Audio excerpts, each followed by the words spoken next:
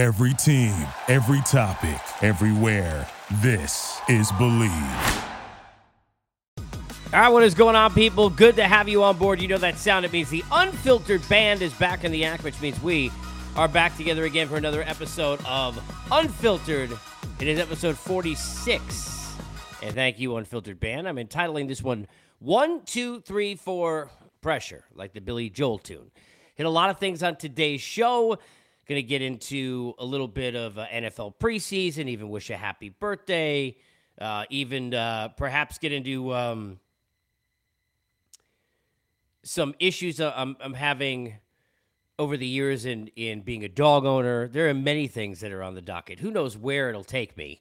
I know where it's taking you, the Unfiltered Revolution. Jump on board. You can join the Unfiltered Revolution at Casey Stern. If you're on Twitter already, then you should jump in the Twitter bio and get over to my YouTube channel, subscribe, like all the videos, and get on board and be part of the revolution. The merch is coming. Unfiltered Revolution merch, working on facts merch, working on Are You Serious merch. Are you serious? I am serious. Unfiltered Revolution, let's go. Episode 46, 1, 2, 3, 4 Pressure. And let's start in the world of Major League Baseball and talk some Subway Series.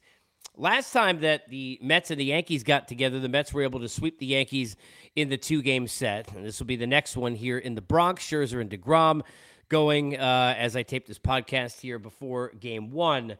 It's really interesting because the last time that these two teams got together, it was the first time in the history of the Subway Series that in the regular season these two teams had met during the Subway Series and were each in sole possession of first place of their divisions. This one is also going to be a first. This is the first one where there's a team of the two that everybody kind of trusts right now. No, that's not new. There's a team of the two that everybody kind of believes has a chance to win the World Series right now. That's not new. There's a team of the two that everybody believes playing kind of with house money a little bit in this two-game set, depending upon what the Braves do in their division now with a 4-game lead NL East. That's not new, but all those things are usually the New York Yankees, not the New York Mets. Pressure on the Yankees, sure, always. Steinbrenner's Yankee logo. It is, I mean, my God, you know, if you got a Red Sox nation, you got a universe of Yankee fans everywhere. It's always been that way. There's always the pressure, the money they spend, and everything else that they do. But in the world of sports, the way that they're looked at right now, kind of the way the Mets are looked at, with the respect level that the Mets are being handed and deserved and earned with their most latest win. Just, you know, think about how they closed out that series against Philadelphia and ended that season 14-5 against the Phillies in their 19 games. Aaron Boone, Booney slamming the desk. You've got Garrett Cole, threatening to fight. You've got all these different situations. The Yankees were able, thankfully for them and their fans, take a deep breath, get a win, that finale in that series against the Jays, and set themselves up here, now with an 8-game lead in the East over Tampa Bay and Toronto. But this isn't for the New York Yankees about winning an American League East. They already had pretty much been given and handed and had won months ago. This isn't for the New York Yankees about winning a division that everybody knew they were going to win. It isn't about being the team that, okay, if they're not as good as second best of the Houston Astros, best chance to knock them off. Not about that. It's about the last year of Aaron Judge. It's about the fact that they've played deplorably bad baseball for the most part. Certainly offensively, that's been the case now for months. It's about the fact that since the All-Star break, no bueno. Since the deadline, even worse. That you're getting the booing of Cashman and Steinbrenner, even at a ceremony where you're just basically congratulating Paul O'Neill for his career and his jersey retirement of the number 21. But the only thing they've hit blackjack on is basically sticking up the joint while everybody talks about how great the Orioles have played and the Jays cut gaps and the Rays, and it could have been closer, right? Donaldson walk-off. None of this is good. Playing bad baseball. Joey Gallo basically, laughing at you at 14-3, not just because of him, but playing great with the Dodgers. And, your team went through a stretch at one point here of 4-14 in an 18-game span. Not good. Now you get Scherzer and DeGrom. Not good. Now you get the Mets at home, where if you lose, it's worse than it was the last time. For the way the Yankee fans going to look at it, not worse. 1, 2, 3, 4. Pressure on the New York Yankees in this series. Book it. Pressure on the Yankees in this series. You don't make too much over 2 games. They're going to win this division anyway. I said this the other day. Big problem with the Yankees right now is that they can't win in October playing this kind of baseball. They can't win at a high level playing in this manner, but they're going to win the division. They're going to win the East. The Mets are going to have a tougher time. And a large part of that is that one of the best 4 teams in baseball, which the Mets are, one of the other 3, they're defending champs and they're in their division.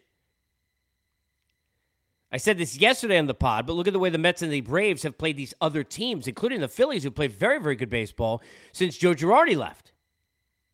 Whether he was the reason or not, a number of things have taken place, but they play great baseball, except haven't beaten the Mets and really haven't beaten the Braves.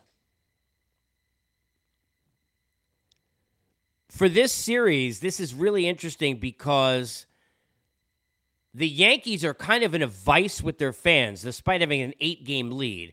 And even though, trust me, I'm the first person who look, the sky's always falling with Yankee fans. Yankee fans are always, they're like the most arrogant group of people until, you get them alone in private, they're like, oh my God, what are we going to do? Like with each other, they're on the phone, they're on, oh my God, I can't believe this is happening. This team sucks, Brian Cashman sucks, everything, shit. I mean, they go crazy, right? But then the first second you say anything bad about, excuse me, you know how many rings I got, whatever. Guess what? They paranoid right now. Guess what? They're insecure right now. Guess what they should be? And play good baseball. You got to go out there and win. And for Booney, this is a difficult spot because you got the names. I want to hear Brian Cashman's fault. By the way, people saying, oh, they hated the deadline. Look, I was here on this earth, and so were a lot of you. Brian Cashman got Benintendi. Oh, my God, it was so smart. And how quick he got him.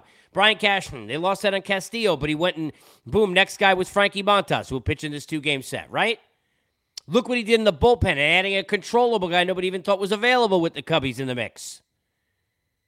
I want to hear it. And Xing out the need for Joey Gallo at the time seemed great. Now, do you want to complain about it? Yankee fan, you're full of crap. Seriously. Everybody thought Brian Cashman had done a good job. Nobody thought he needed to do anything that great because everybody thought the team was kumbaya wonderful, and it's like you're just kind of tweaking something that's already good. Nobody was thinking, well, Christian Vasquez and Trey Mancini and the moves the Astros made, we're going to make them so much better spreading that gap over the Yankees. Nobody looked at it that way, and I don't even want to hear this garbage that you want to say that that's now what the case is, because guess what? It's perception and reality. What matters is your perception at the time. It's like a trade, right? If a trade is supposed to go good and everybody thinks it's going to be great, and I've always brought up the signing of Robbie Alomar with my guy Steve Phillips, right? And everybody thinks it's a great thing. You can't then tell me because it doesn't work that it's the GM's fault and he stinks, because that's garbage. We all would have made the move. It just didn't work out. Bad luck, all these other things, right? Well, guess what? Yankee fans and everybody across the board thought Brian Cashman had done a pretty darn good job. I don't care what you say. Go back, read your own tweets. The players are there on this team, people. The names are there. And that's everybody's fault. And Booney will be the first to tell you, and I know him, in taking his own responsibility for that. He part of it, everybody part of it. Everyone's got to look in the mirror and say, what could we do? But it's so frustrating because they can't understand why the hell it's happening. That's why they're so ticked off.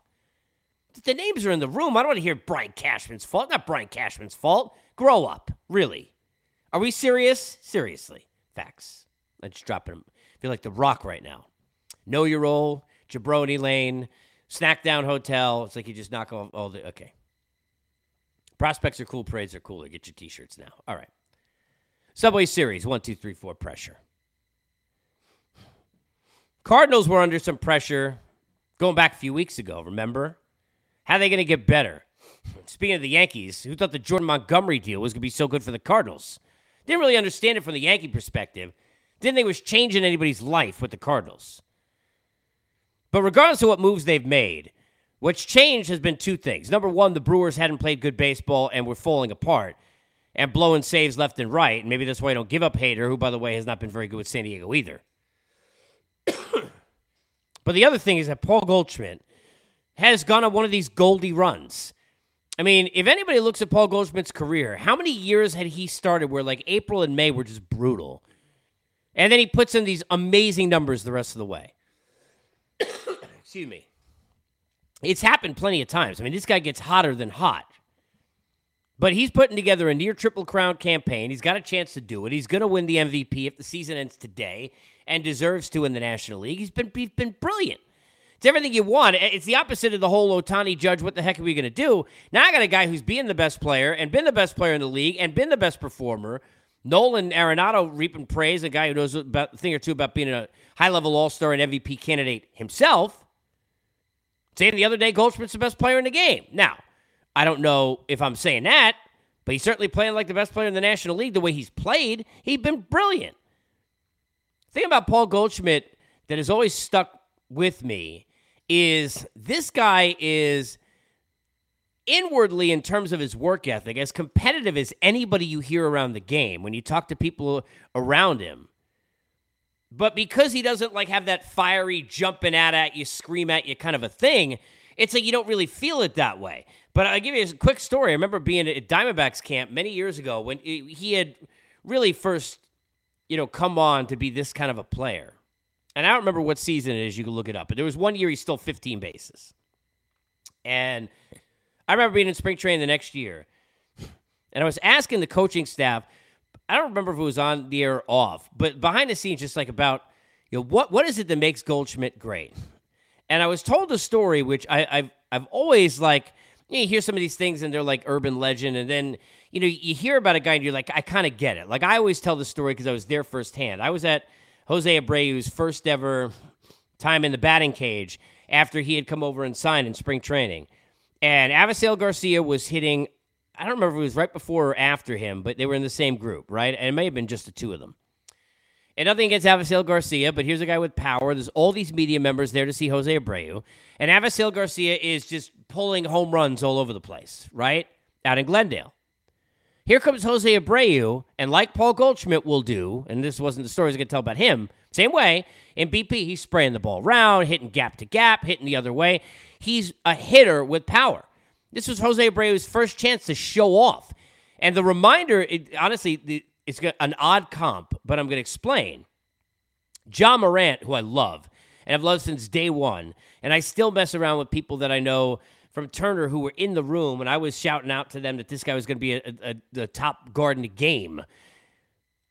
When he was sitting there in his chance to, for the first time, be on that stage, and I was doing the tournament at the time, right?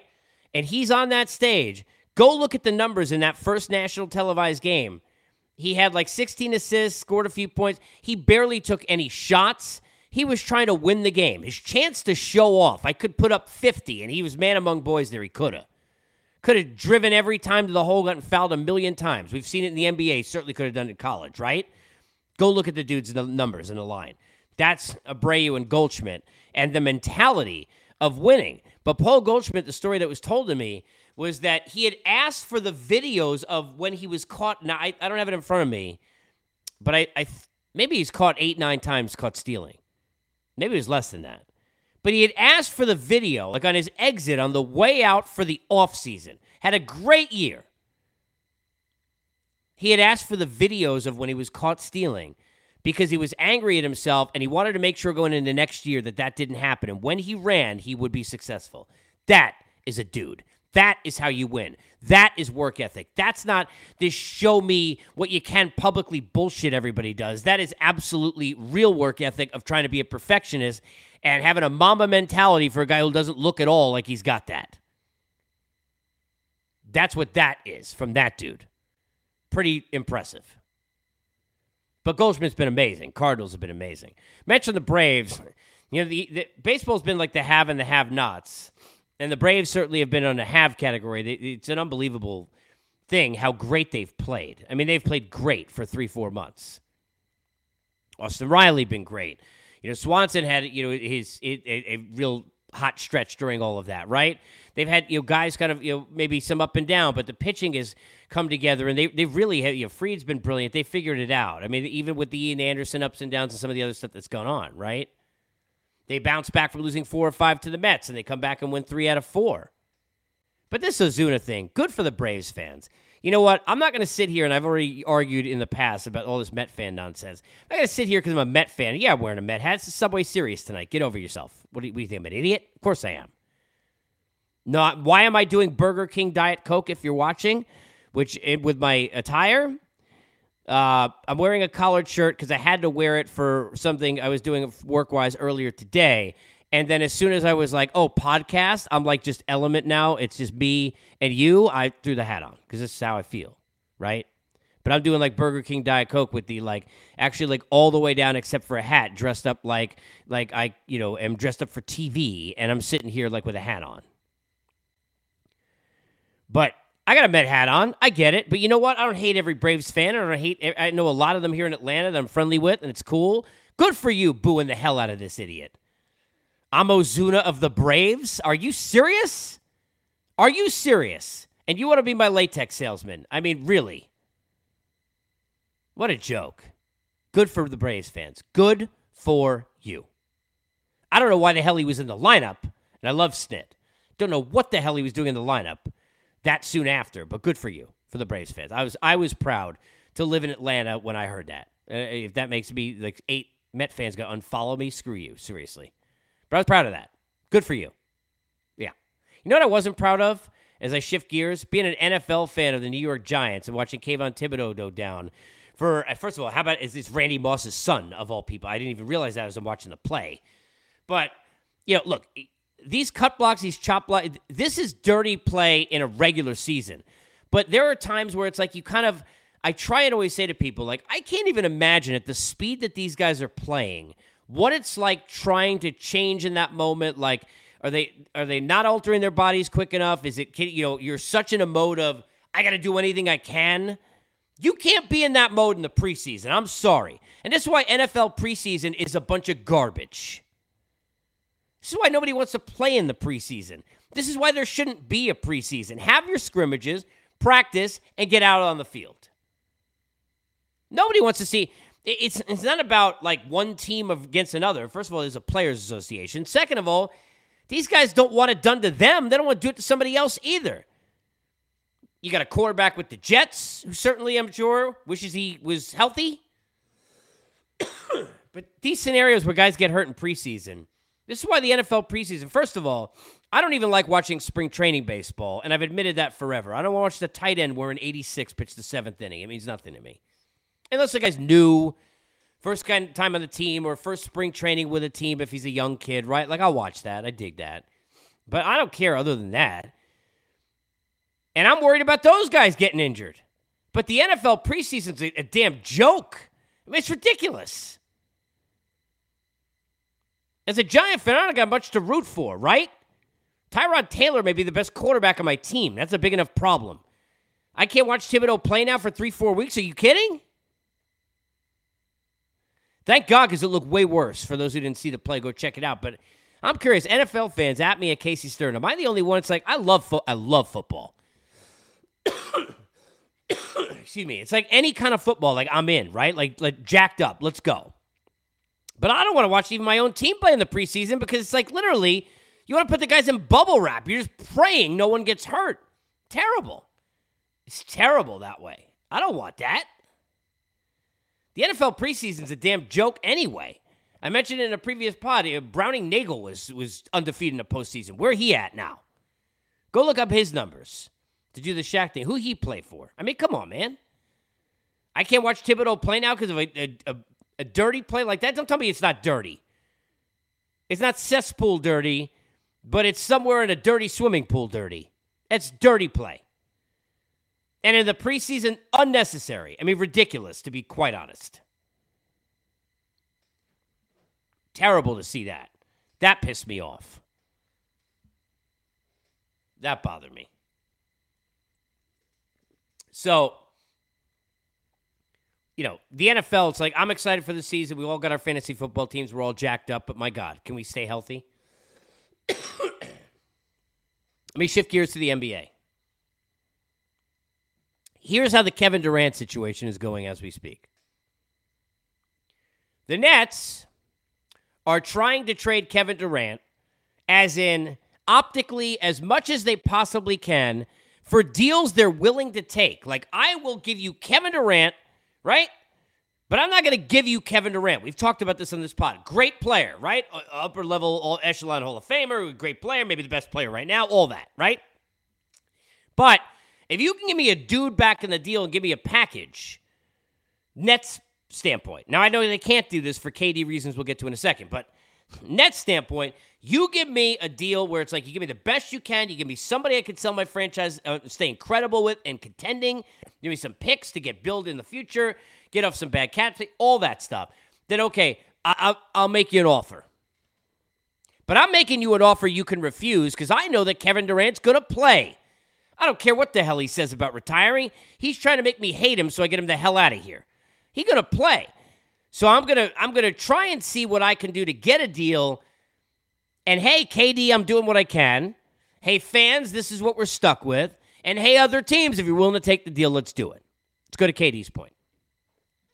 I'm going to piss you off to a point where literally it is like, How to Lose a Guy in 10 Days. Remember that movie?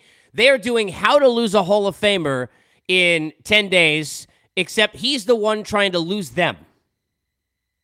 I'm going to tell you to fire the coach and the GM. They suck, even though I was fine with the GM, and I'm the reason the coach is there in Nash in the first place. We all know it.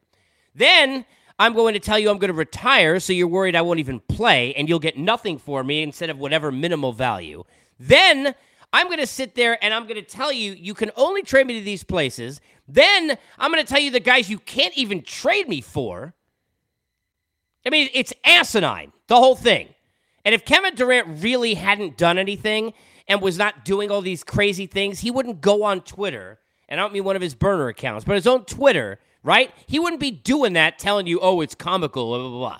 Basically, you're guilty is what you're saying. So you're guilty, so you're guilty. Oh, you're guilty? I get it. So you're guilty of insecurity for sure. Plus, who knows what else? Yeah, get it. Great player, amazing player. Doesn't make any better. Not a winner. Complete pain in the ass. And now trying to get his ass thrown out of Brooklyn.